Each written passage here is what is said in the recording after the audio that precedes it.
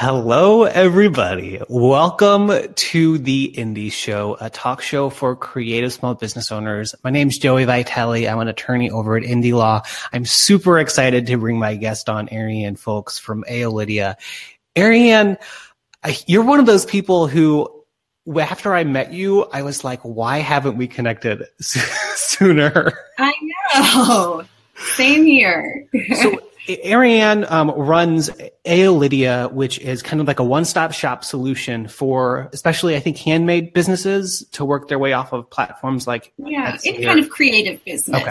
So a lot of our business owners are maybe larger now, but they started out sewing everything and maybe now they're having it manufactured. But anybody who's had like a hand in designing the product and has a creative vision for it is a really good fit with us. I love it. And so we'll get into more about Lydia is and how it helps businesses. But Arianne, what I love doing with this is getting like the longest version of your backstory as possible. So like, what is kind of like the meta backstory of Arianne and Lydia? The meta backstory. Well, I feel like I really relate to a lot of our clients because I feel like I kind of have one of those accidental businesses where I didn't have like a big vision or plan or goal when I first started out. I was just doing what I liked to do. So I guess if we're going way, way back in the archives here, in 1996, I went to college in Santa Cruz and they had a computer lab and I enjoyed the computer lab very much. I spent a lot of time there and I discovered that one could go to GeoCities and create a website for oneself.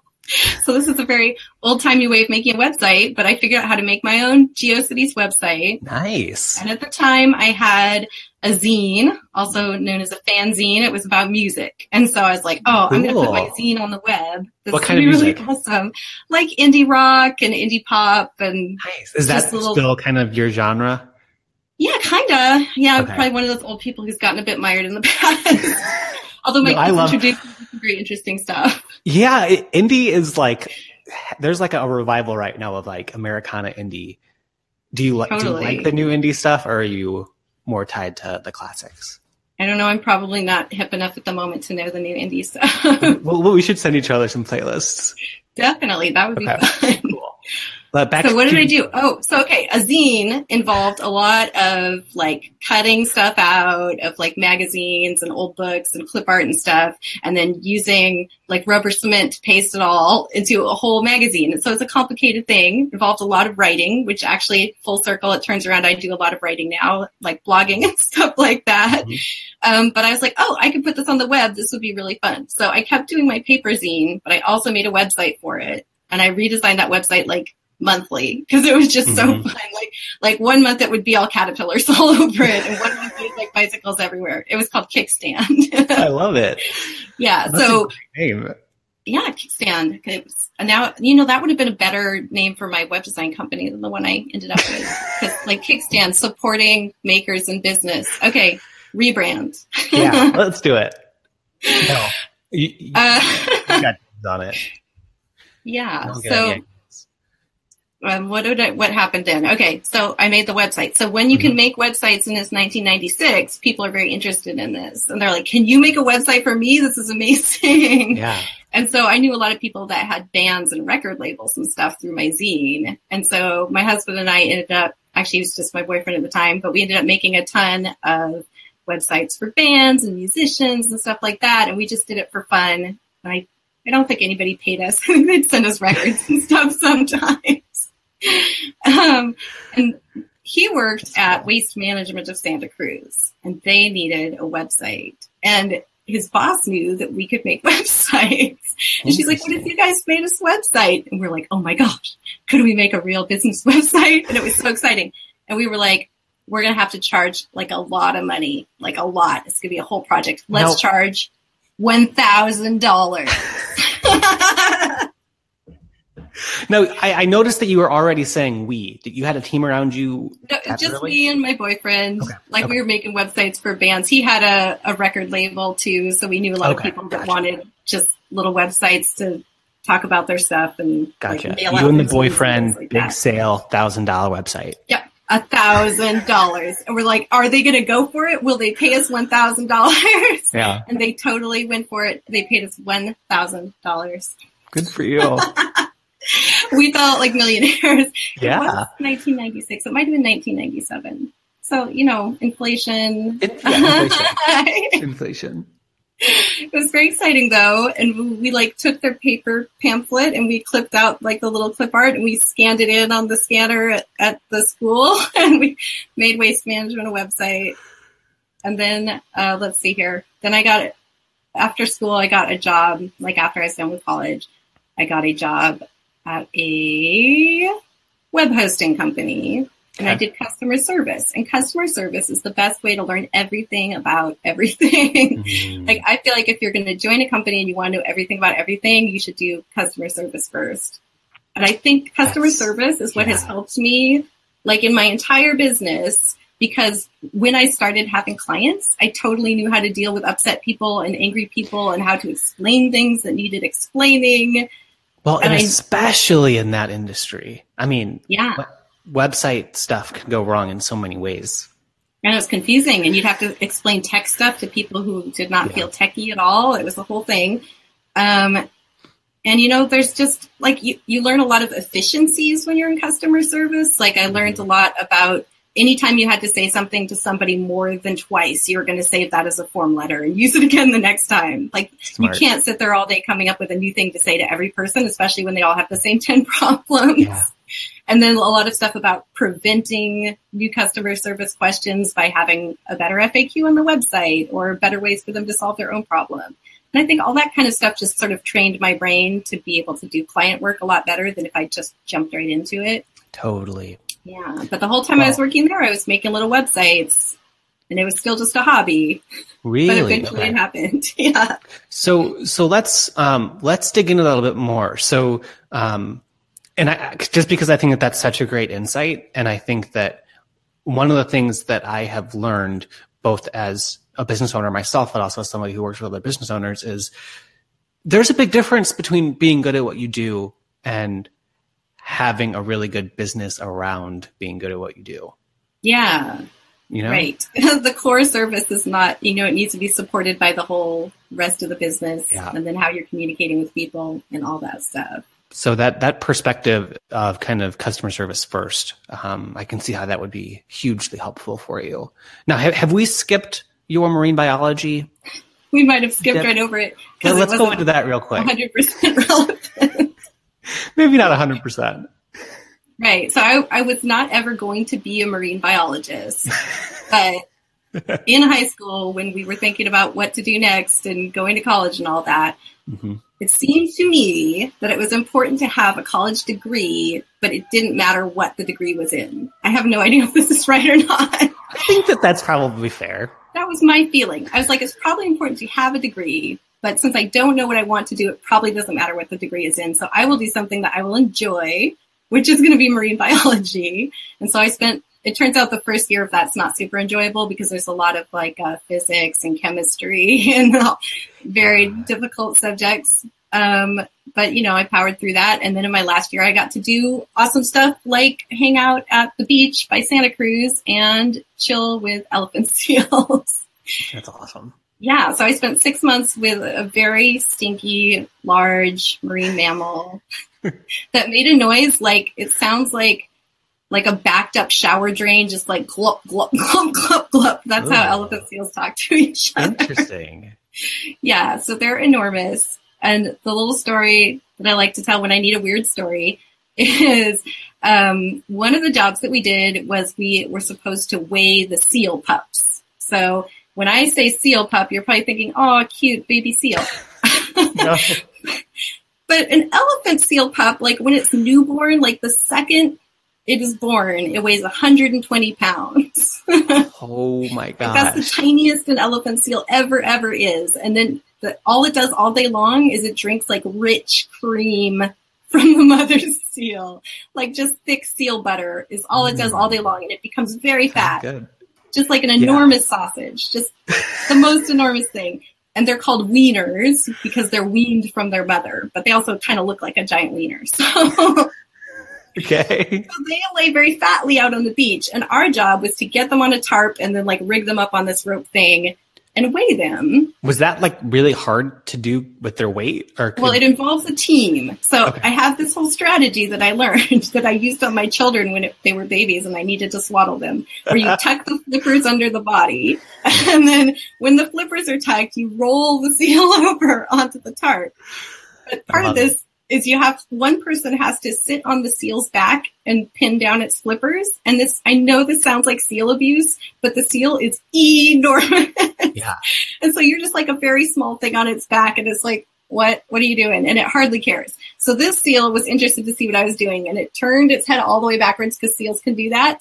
And it just reached and it grabbed my leg in its teeth and it like flipped me over its back. And I was just sort of hanging from a baby seal's teeth for a while. Oh my God. So that was my story of being bitten by a baby seal. I had like a long scratch mark on my leg, but it wasn't very deep. It was more of a bruise. Okay. I was going to say like an elephant seal's teeth. It's probably not they're like extremely sharp with their babies. It was fine. I was just like, I understand why you might have done that, my friend Seal. I'm sorry I was on you. I feel like we've communicated well together now. That's really, really, really funny. Well, I'm glad we made time for that story. Let's go back into where we left off. You're making websites, you're working for customer service for the website provider. How long off are we from Aeolidia at this point? We're not too far. So I think what really launched me into doing what I do now is I had a friend who had a vintage boutique where she would go to thrift stores and buy cool stuff and then resell it on her website. And she knew that I could do web design and she wanted some help with it. And she's like, why don't you help me redesign my website? But I had never done an e-commerce site before. And I was like, whoa, okay, you're going to have to show me how this software works. Yeah. So I helped her make it look good, but I ended up figuring out a lot about how the software worked and all that stuff. And then when she launched her site, people were also very interested in it. And this was actually the year before Etsy began. I figured that out recently. I was like, when did I do that first site? So Etsy did not quite exist yet. So back then it was very hard to sell things online. There was nothing, there was no Shopify, there was no Squarespace, there was no anything. You just had to so there were some web developers that had come up with their own cart software and there were various different programs. There was a horrible program called ZenCart that still haunts my nightmares and various other things. And so I started doing websites for crafters, like the people who would be on Etsy if there wasn't Etsy. Yep. And I learned everything I knew from them. Like they had to figure all that stuff out. So then I figured it out. So one of our clients was like, okay, this site's almost ready to go. Now we need an SSL certificate. And I was like, oh, what? And so I had to learn all this cool technical stuff. She's like, okay, we have to hook up the payment processor to the payment gateway. And I was just like, what? Yeah. But I figured all that stuff out just like because we had to, and we got it figured out. We like wrote to the developer who made the software. We figured all that kind of stuff out. And I guess at the time there was a web forum called the Switchboards, pre-social media. So we would all log onto this web forum and everybody would talk about their businesses. And I got a ton of business there because everybody needed help with their website. Got it. And so, it all just kind of blossomed and bloomed from there. And I started out charging extremely low rates and cringing that people weren't going to pay me for it. Yep. And then it just kind of like built from there. And then over the years, we've been with the same, I would say the same sort of core type of business, like a creative design oriented business. But, the more we learn, like we just keep leveling up and up, and then our clients level up as we go along. And so we kind of have to shift who we work with, like just as far as like where their business is at that point. But I do feel like for about, I don't know, it's been like 13, 14 years now, I've been working with the same type of business on the same sort of project. It's just the technology has changed and like how advanced everybody has got at e-commerce now has changed, and all the branding stuff has gotten really big. Like people just know a lot more about design than they used to. And the competition is just a lot more extreme than it used to be. You used to be able to do something that was pretty good and it would look amazing, but now it has to be amazing to look amazing. Yeah, it's kind of like photography. And like how technology is making it so much easier to take a good photo, even if you don't have any of the actual skills to do it. Right. And there's a lot of, like drag and droppy stuff out there. So just so that we're clear for anybody who's watching, who may not be super familiar with Aeolidia, at this point, you guys are doing more than just website design and development, but you also do branding services. Can you tell us more about the non-website service that you guys can provide? Yeah, so we do a little bit of the most vital things you're going to need to set up your website. Yeah. And the reason is it used to just be me doing absolutely everything. So I was, sitting on the couch with my laptop, designing websites, coding websites, figuring out what a payment gateway was, all that good stuff. And the more websites I did, the more I realized how much you need to make it decent. So sometimes people would come along and they don't have any kind of logo at all, right? And I'm like, are we just going to write your name in the top corner or what should we do? So, I had to figure out how to design logos, or they'd come with photography and it would just be blurry and dark and sad. And I'd want somebody to refer them to because they didn't know how to do it. So I looked into first referring people, but I think I just like to control everything. Speaking as a business owner, I like to make sure everything's going to be perfect and amazing all the time. So what we actually ended up doing is I would bring on people to work along with me as contractors. So I think the first people I hired were illustrators, just because I was really into illustration and I love the idea of making illustrated websites, but I didn't have that skill myself. And then from there, we added people to help with all kinds of things. So now I don't do any of this stuff anymore. If you sat me down and asked me to design a website, I would just blink at you, I think. So we brought on a bunch of web designers and developers. We also have a photographer. We have a copywriter. We have somebody who helps with marketing because it's no good making a beautiful website and then nobody comes and looks at it. We have somebody who helps out with SEO. And my favorite thing is a couple of years ago, maybe a year and a half, we started really getting into data and strategy, and I didn't want to make pretty websites anymore. I wanted to make websites that made people money. I love that. I know it's the most important thing. Before, I think we were just designing what we thought was best, and we're like, hope this works. Fingers crossed. But now with every client, before we even start designing, we look at their data if they have a site now, and we see what their traffic is like, and we see where people are getting stuck, and we see what's working and what's not. And then we make a strategy based on that, not just making it pretty. And then we follow up after 6 months to see how it did. So we launch the site and then we look and we see if our assumptions were actually correct or if there's something we could improve on. And it makes me feel so much better knowing that I really am giving somebody a tool that is going to help their business, not just something that makes them look nice, but is actually going to work. So we have a data analyst, I think we call her a web analyst, and she helps us really dig into strategy for each of our clients. I love that. I mean, all of those things are so important, especially that last one. And yeah, I think that idea of it, people not just wanting a website that's pretty, but something that is useful and helpful to them. Man, that's awesome. So you've talked about how you kind of started out taking a lot of people who needed services, and you've kind of leveled up. What is, from your vantage point, what is a good indication that somebody might want to reach out to you? And for those let's stop there for now. What is usually the and I'm going to forget what we're doing. Yeah, exactly. I can only keep one thing in my mind at once. What I like to think about with businesses that work with us is that we are not great at repairing a failing business. That's not what we do at all. When I see the very best results is when we have a client that has a great plan and it's starting to work and they're building momentum and they just feel kind of stuck by what they have. Like their website is making them feel stuck, or, things just aren't working quite right. Like if they're on that upward trajectory, we can make it go so much more upward than if they had just kept hobbling along with their solutions that weren't as great as they could be. So we really like to just see, we like to see a business that has started building a customer base. Like you don't have to have a huge audience, but if you're starting to see interest in your products and you can tell it's something people really want and can get excited about, that's when it's great to come in there and just make sure your messaging is right and your brand is right and the website is easy to use and helps people do what they need to do. So I think momentum is what it's all about. Like when you're feeling that momentum, but you're feeling a little bit held back, that's when we can just get you over that last hurdle and make it really good. I love that. Yeah, actually, momentum is my word of the year right now. Oh, and I love it. So,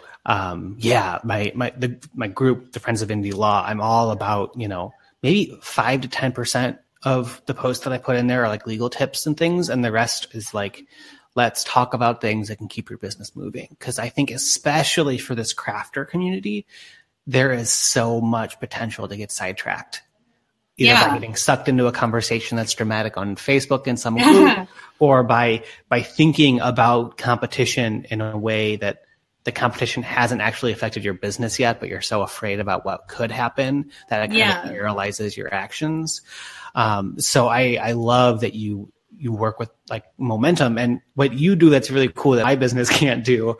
Hey to Nicole, who just joined in, a fellow former attorney, I should say, who's now helping other attorneys with their marketing, is I can't really do what you do, Arianne. Like I can't say, if you come to me, I'm going to like 2, 3, 4x your business in the way that you can. But I think that a shared similarity of both of us is that we both are very much working with people who have already shown viability in their product, and we're both very proactive. I'm just like you in the sense that indie law really isn't a good fit for somebody who hasn't really done the proper proactive legal stuff, and then bad stuff's happening legally and they want to go attack somebody. We're all about putting those protections in place kind of proactively.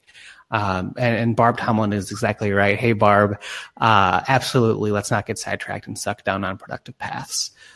So Arianne, I know that, I mean, it was interesting to me that I had heard about you kind of so late in the game. And that's on me.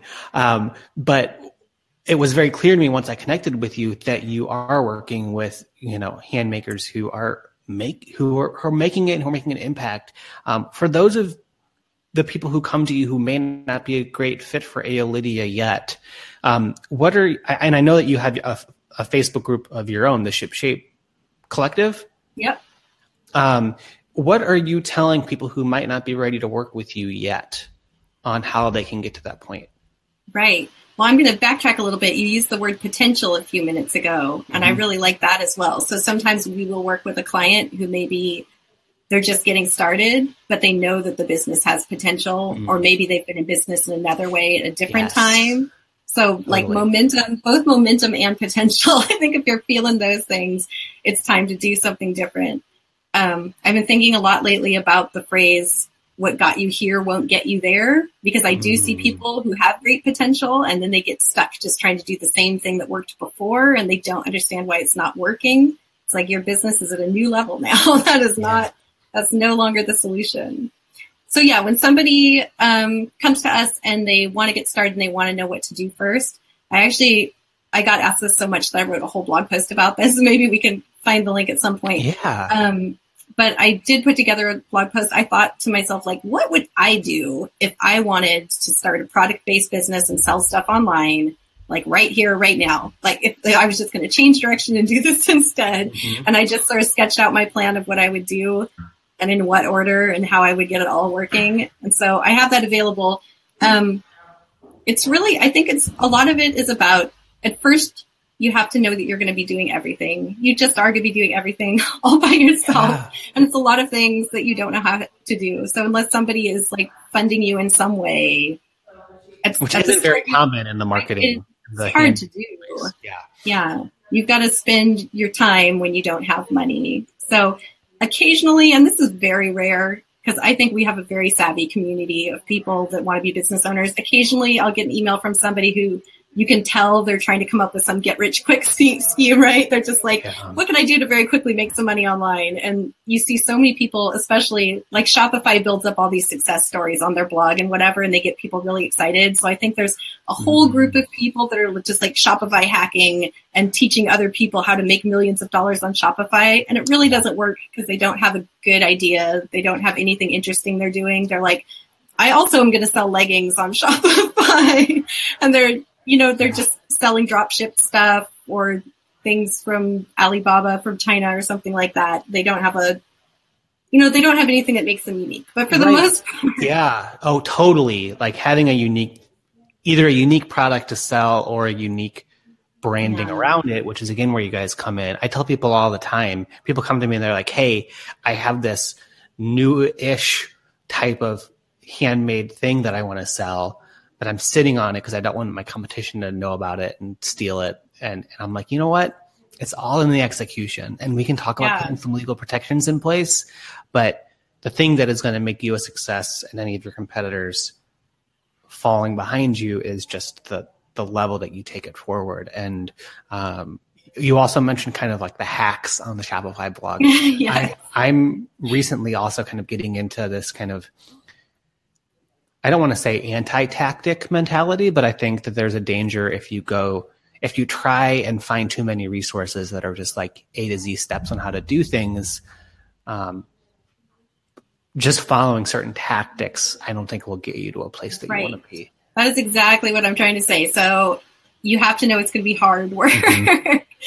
So when I think about our very best, most successful, like valedictorian clients, they are hard workers. None of them are sitting back in a hammock and sipping a drink. They are working all the time and trying new things, failing, starting over, scrapping the idea, getting help when they need to, being willing to risk, willing to invest. Yeah. Like, I find that people who are very cautious are going to have a hard time actually making things happen. Totally. So my advice, if you are starting out or if you're still growing, but you don't feel like you're quite where you want to be yet, is you got to be in it for the long haul and totally ready to do some hard work. And if you know that you are ready, like you're saying, all those tactics and tricks, there are no tricks.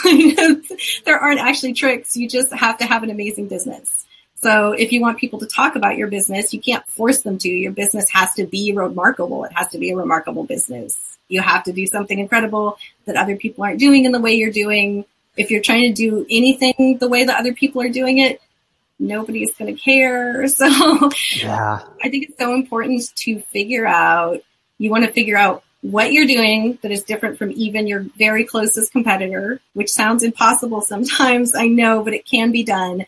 And a lot of it has to do with figuring out who your perfect customer is. Like, you can't try and sell your thing to everybody. If you're like, this is an awesome thing I made that everybody will like, nobody is going to like it. Oh my gosh, exactly. Yeah. You've got to be very specific, and you have to know who it's for. You have to know who it's not for, and you have to know what makes it special. And I think especially for the kind of businesses we work with, like a small business that really is putting their heart and soul into it, people want to know about you. Like, they want to know your story, and they want to know why you're interested in it. So the more interested you are in what you do, the more interested they're going to be. So I had a question in my Facebook group this morning. Somebody asked, she's like, I don't have any new products right now, and I don't have any events coming up. And she's like, what can I send to my newsletter that won't just be like, buy something from my website, buy? And I said, these people signed up because they're so interested in your products and in you. They want to hear from you. And I'm like, take a look at your shop and what is something you're really interested in right now? And then go put a beautiful picture of it in your newsletter and tell people why you're interested in it. And if you really are interested and enthusiastic, that's going to show through. And they're going to be interested too, and they're going to be really glad you sent that email. I was like, if you can't find anything that you're interested about in your business right now, the email is the least of your problems. So I think part of what you said there was you have to be enthusiastic about what you're selling. Yeah, I think so. Yeah. I don't know how you could convince, like, you'd have to be a very talented salesperson to convince somebody to be interested in something you're not interested in yourself. Yeah, I'm sure there's people that can do it. But and I think having that passion is really important. And being able to do any of your marketing. I think it's so interesting. And I'm sure this is a little bit different for a product-based business, but as a service-based business, I've found that that's absolutely true. And the more that your business grows and the higher offerings that you have, the more enthusiastic and intentional you have to be about those higher priced items. And I think sometimes as a business owner, we're very self-aware and sensitive about our own pricing. Yeah. And we're not sure what's going to happen. And so, especially if we have kind of multi-tiered product offerings, we're like, if I promote these lower cost items, I might get more sales, whatever. Whereas it could be a missed opportunity where you're not putting that higher offering on the table.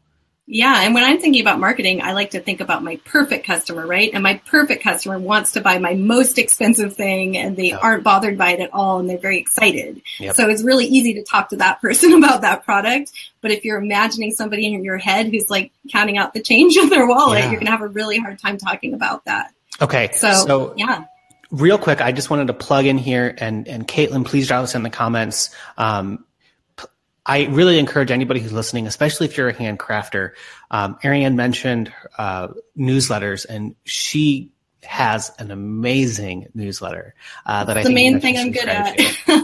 It really is fantastic. I really enjoy being a part of it, and it's one of those few newsletters that I'm subscribed to that aren't really related. Like, I know that I'm not your target market, but at the same time, I just love reading it because it's written really well, and I learn things from reading it. So, awesome. Is there a certain website, or I guess if people just go to aolidio.com, they can aolidio.com/shipshape is where you can find all of our newsletter stuff. And we have a bunch of free advice there, and you can get to the Facebook group too, if you want to. Okay, perfect. And then the second thing is, do you have any advice for people who maybe like 90% of their email list or their Facebook group or the community that they have built around them isn't their target market? Well, that's a tricky one.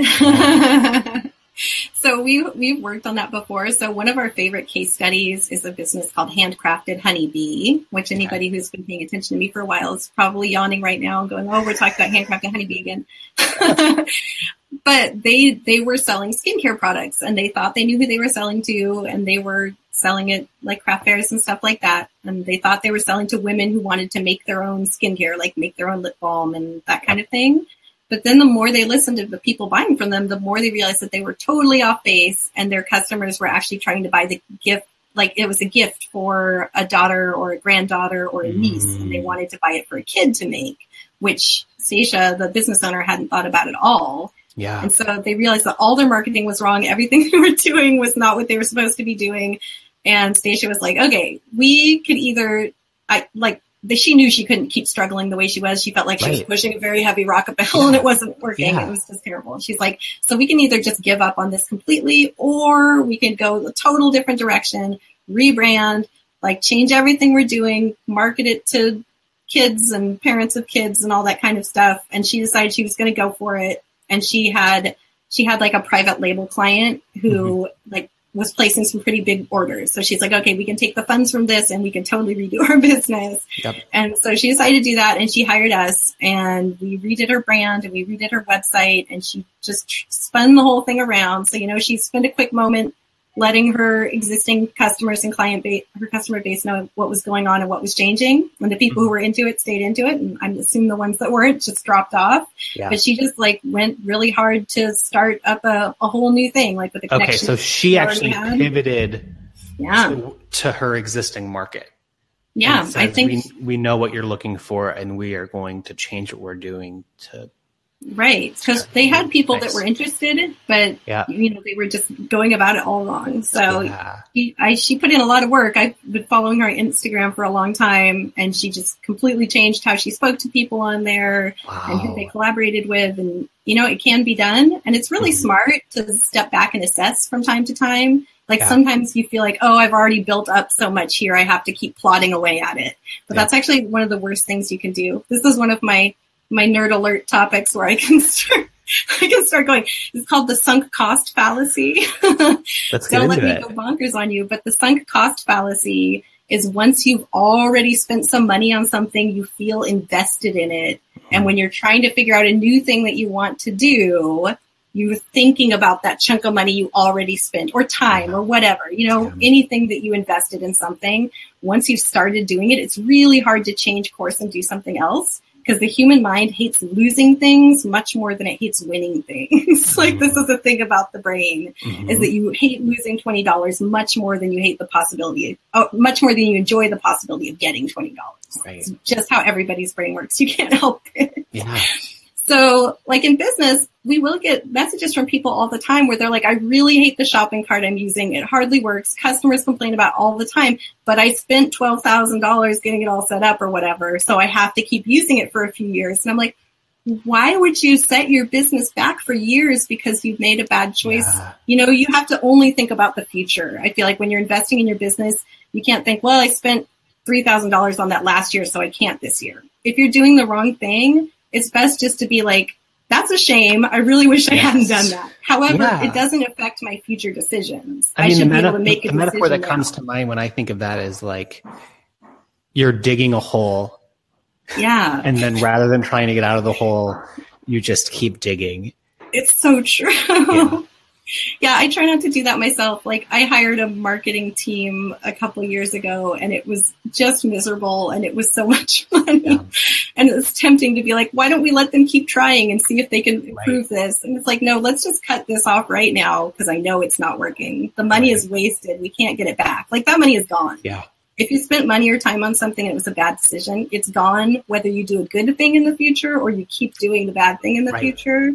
So I like to just be like, oh, well, gone, done. Let's make a decision from like square one here and just decide what's the best decision, not thinking about what I've spent on in the past on it. I love that. And I mean, there's obviously many kind of layers to that. And I think one of the hardest ways that can approach your business is when it's like the entire business concept.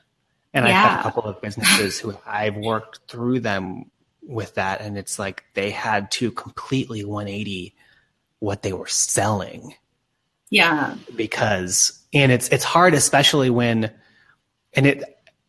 so a little side note about me, before I was working with creative small business owners, I was working for quite a bit with like tech startups and things. And I lived in St. Louis for a while.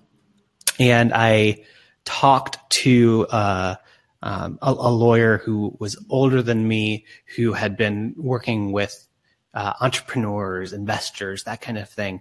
And he said, you know, the funny thing about St. Louis, and I think this applies to like the Midwest in general, but also kind of people. He said, there are investors in St. Louis, and investors meaning like actual investors, but also just like family and friends.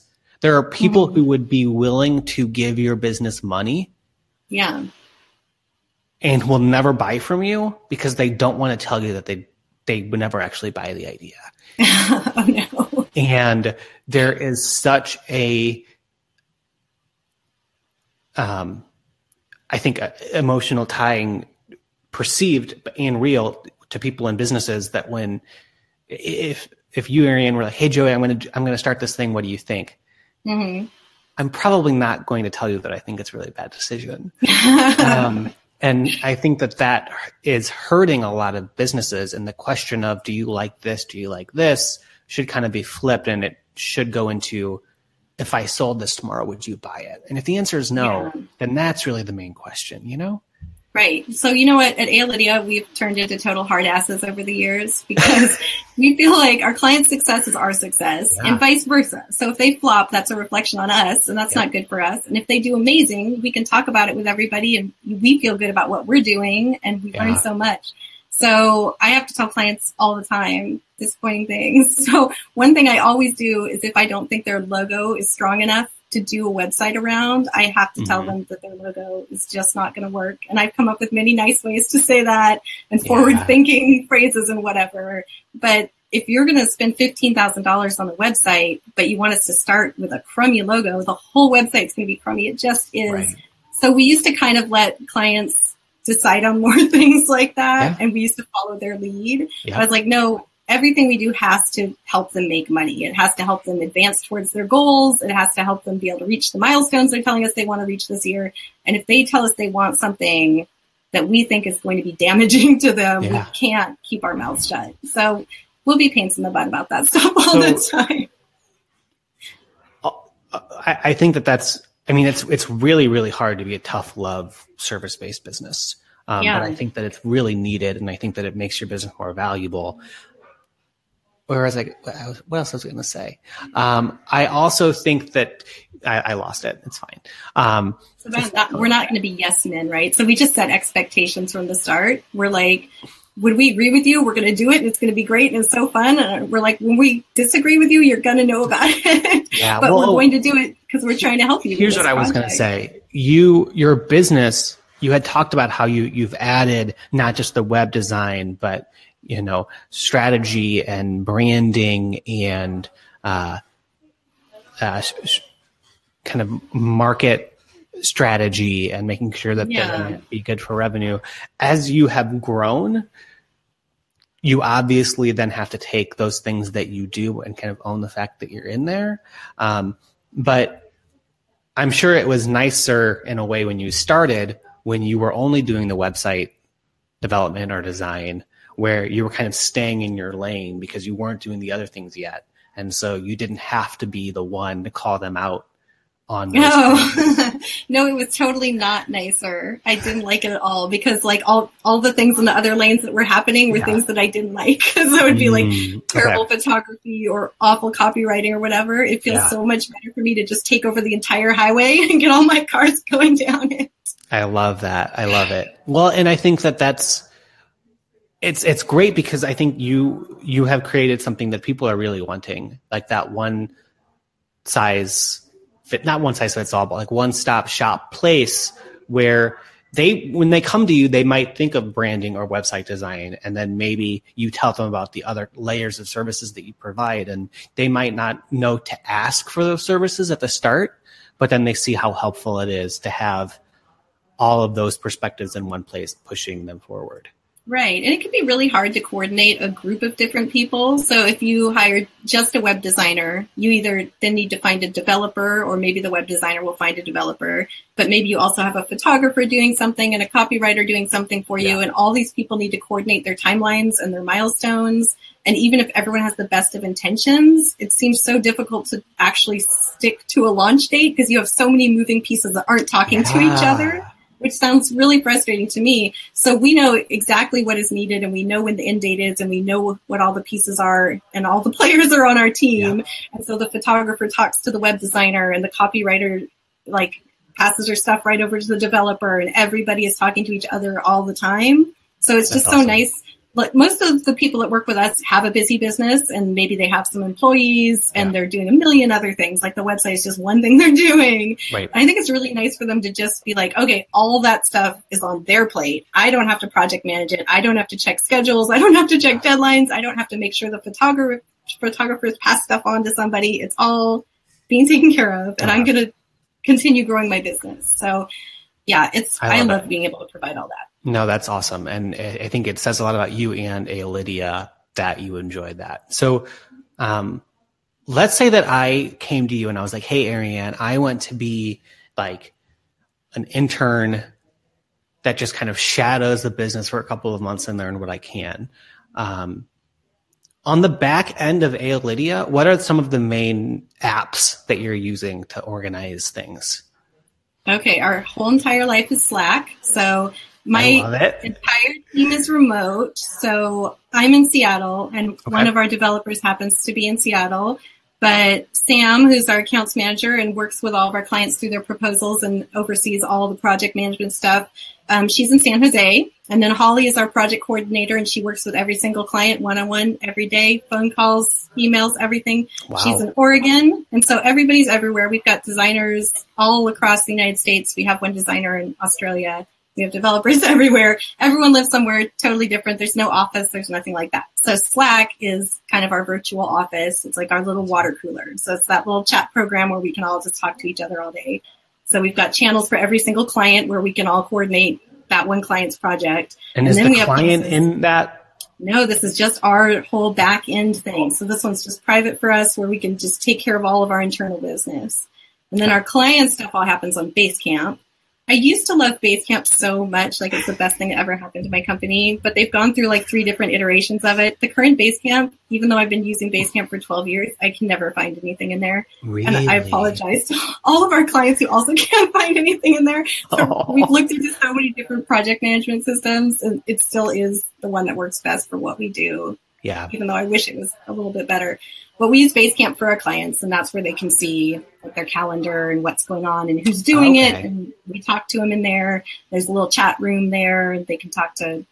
That's another nice thing for our clients is they get to talk to the whole entire team. So they talk one-on-one to the copywriter. They talk one-on-one to the developer. Like the developer teaches them how to use the site, and everybody can all be involved. There's no barriers in between anybody. That's really nice. And that's the main hub of what we do. Okay.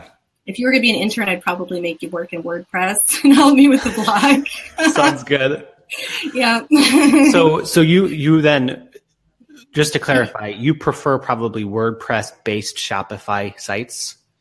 No, we don't use WordPress at all for our clients. Okay. We just use plain Shopify. Occasionally, we will have a client who, like, blogging is either the main thing they do and they've added a product, or their blogging needs are just so complicated. This hardly ever happens, but occasionally the blog is such a huge part of their business that they really need all the features of WordPress, and then we will do it on both platforms. So it's actually technically two sites, but to the layman, it looks like one site.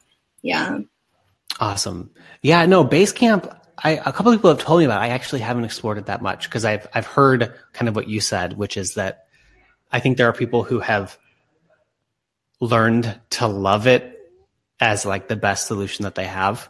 No, it was originally for like web design teams. Then I think it has become, now it is more for like PTA groups and stuff like that. Yeah. Like they discovered there was a larger audience space that they could reach. So it has been kind of, I guess I wouldn't say dumbed down, but it's not as specific for our needs. I do like hearing that though, because I think that some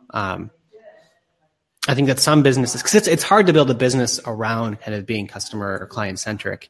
And I think when a lot of people start, they think, oh, I will primarily, especially, I'm talking about service-based businesses here, I'll primarily just kind of communicate with my clients by email or whatever.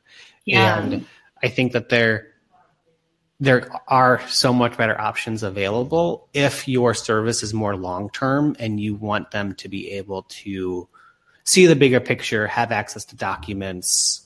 Right. If you hired us and we just did it all in email, you would be killing yourself or us by the end of it, I think. Yeah. So like our projects are 2 months at the minimum and up to 6 months. And there's a lot of moving parts. So it's interesting though, like when your business is like my business, you really rely on software that other people have built. And if they change it or you can't use it anymore, it really affects your business. Well, and that I want to highlight that because I think some people attack me, and maybe they have said this to you before. They're like, hey, Joey, I've heard you say this, like the dangers of being on Etsy or any kind of a third-party platform that connects a buyer to a user through like a search. Mm-hmm. And I just want to be clear that when I talk about those types of platforms, there's a difference between those and like technology in general that helps you do your job, I think. Like I wouldn't consider Shopify to be a platform in the way that Etsy is, even though it is technology that your business can be built on. So with Etsy can decide to change how their search algorithm works, right? And so maybe you were making $10,000 a month, and then Etsy decides they're going to change how search works, and now you're making $5,000 a month. So and because it's a search-based platform. It's totally out of your control. Yeah. Like you can't fix that problem because it's a decision they made and you have no control over it. Yep. If you're using something like Shopify, your site is your site and you can decide how it works and everything. If like worst came to worst and Shopify just went out of business and unplugged everybody's sites, you can still have a site. You've got your domain name. Yep. You can set the site up. It can look the same. It can be on a different host. You still have everything. Like nothing you built is dead at that point. You're severely inconvenienced. I definitely would say, but you haven't lost anything. Like things are still in your control at that point. You've got a hassle, but you haven't lost your entire business. So we definitely have talked to quite a few people who've built their business on Etsy. The main thing I don't like about that is you don't learn how to market your own business. You let Etsy do it for you. So you feel like a very successful business person because you're just raking in the cash and sending out the orders and everything's amazing. But when Etsy leaves you, you don't know how to do it again. Like you can't get the traffic again. Oh, you totally. don't have customers anymore. You've got nothing at all. Well, and props to Natasha Klein for mentioning Kate Brockmeyer in the comments there. Kate, and I don't know if you've connected with Kate yet, Arianne. No, I haven't. I think you guys would would hit it off. Kate primarily helps handcrafters with sales and being a more confident salesperson and having that discussion. And I think that too often, I mean, you were just talking about the marketing skills that can be left to the wayside if all you're doing is Etsy. And I think sometimes sales and marketing necessarily get intertwined, but those they're two separate things. And they're two really, really helpful, to me, necessary things that a business owner needs to understand how to do. Right. Well, you can kind of think of it like if you pay for a booth at a craft fair, right? You don't have to figure out how to get the audience there. You don't have to get people to come to the show. They're all going to show up because somebody else is taking care of that for you. And that's what Etsy's doing. So somebody who's very successful at craft shows, if they just tried to set up a booth like at the end of a block somewhere, it's like setting up a lemonade stand in front of your house. Nobody's going to just show up. That's something you have to learn how to do that. So if your entire business is about one third party sending you all of your customers, that feels like a really precarious place to be. Yeah. Somebody explained it to me a couple of months ago. I thought it was just expressed really beautifully and powerfully, which is, let's say that your business is a physical store and there's a revolving door and you see that people are coming in through this revolving door constantly. That's obviously a good sign for your business, but if you don't understand what's attracting them in, then what is making your business sustainable is something that's outside of your control. Yeah. One day that door could stop revolving and you're just sitting there. Yeah, that's dangerous. So, okay, let's switch gears because we only got, I don't want to take up too much more of your time, Arianne, and this has been amazing. I love getting to know more of you. Good conversation. I want to take the next couple of minutes in one of two directions, and you can choose which way you want to go. So, choose your own adventure. Jinx. Either let's tackle a recent success and accomplishment of you or Lydia that you'd like to just kind of acknowledge and celebrate, and we can all pat you on the back for, or if you'd like, and what has been kind of a recent lesson learned or a struggle that you've recently overcome as a business that you're really looking back excited and happy that you went through that. How often do people pick the struggle? I don't know. This is a new thing I'm doing. Okay, I like it. Well, you've just painted a picture for me. We can either just have me be having praise heaped upon me, or we can all just be crying about what cool I am. You know what?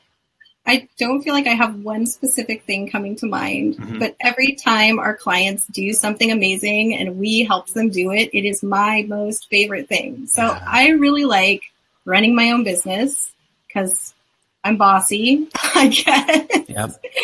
And I think it's great when other people get to do it too. Like they get to be home with their kids, or they get to, decide to fly to San Diego for the weekend because they don't have a boss. It's awesome. I love it. And I think more people should be able to do that. And I also love seeing more female entrepreneurs and minority entrepreneurs and helping people who might be having a harder time get out there, and all that stuff thrills me. So let's see. My most recent happiness was we did a logo for a ceramicist.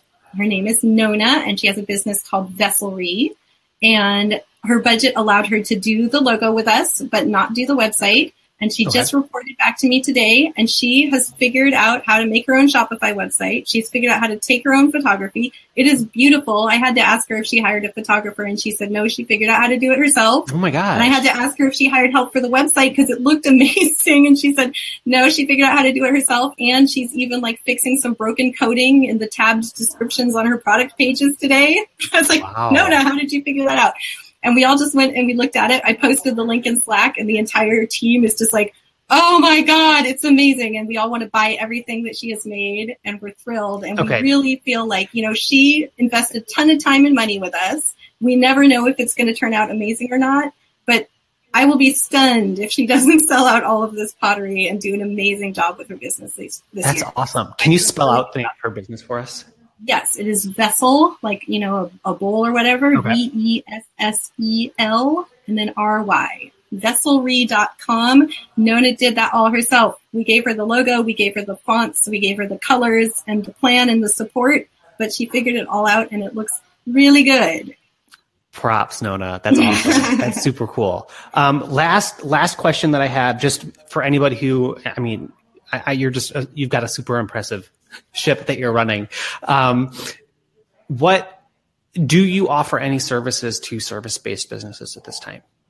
We don't, except occasionally if a service-based business helps product-based businesses. Okay. Sometimes we find a way to help out. Yeah. But what we've done is we have gotten so good at doing one thing that I really don't feel like we're the best solution. If you want a WordPress site, we don't know that. Shopify is in our blood. We do it all day. We do it every day. We've done it for years. Yep. When we move over to WordPress, we're just it's not good. Yeah. So I refer people to other designers at that point. Cool. It's so good for us to do just one very specific thing. And I think for most businesses, that is the best way to do everything. Yeah. When you try and branch out and do too much and water it down, you get less good at what you do. Yeah. And you don't have a really great target audience that wants exactly what it is you do. Totally. Yeah. I love it. So, Lydia, Arianne, Fouks, thank you so much for joining us. Is there a good social media handle on Instagram, Twitter, Facebook, where people can follow you? Instagram's the only one that I actually do myself and that I like. Sometimes I have automated robots take care of my other stuff. So if you want to actually see what I'm up to and what our team is up to, Instagram, we're Lydia on there. And awesome. Instagram is a little bit too fun, as I'm sure you all know.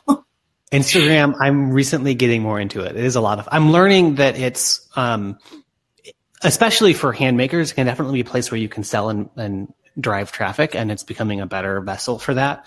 But it's a cool place to be a human business owner and to share your humanity and have fun. And it is. I've noticed that March is a Meet the Makers March. And so a lot of people are introducing how they got started in their business and what they do and showing studio tours and stuff like that. And that's all been really fun. Ooh, so that's probably a good hashtag to follow on Instagram. Yeah, March Meet the Makers. Some version of that. Cool. We'll look that up and put that in the comments. Well, thank you again, Arianne. Thank you to everybody who's watching either live or on the replay, and we'll catch you next week or the week after. We might take a week off next week, which will be nice. Great. This has been a blast. Thanks so much, Joey. Awesome. Thanks, Arianne. All right. See you, everybody.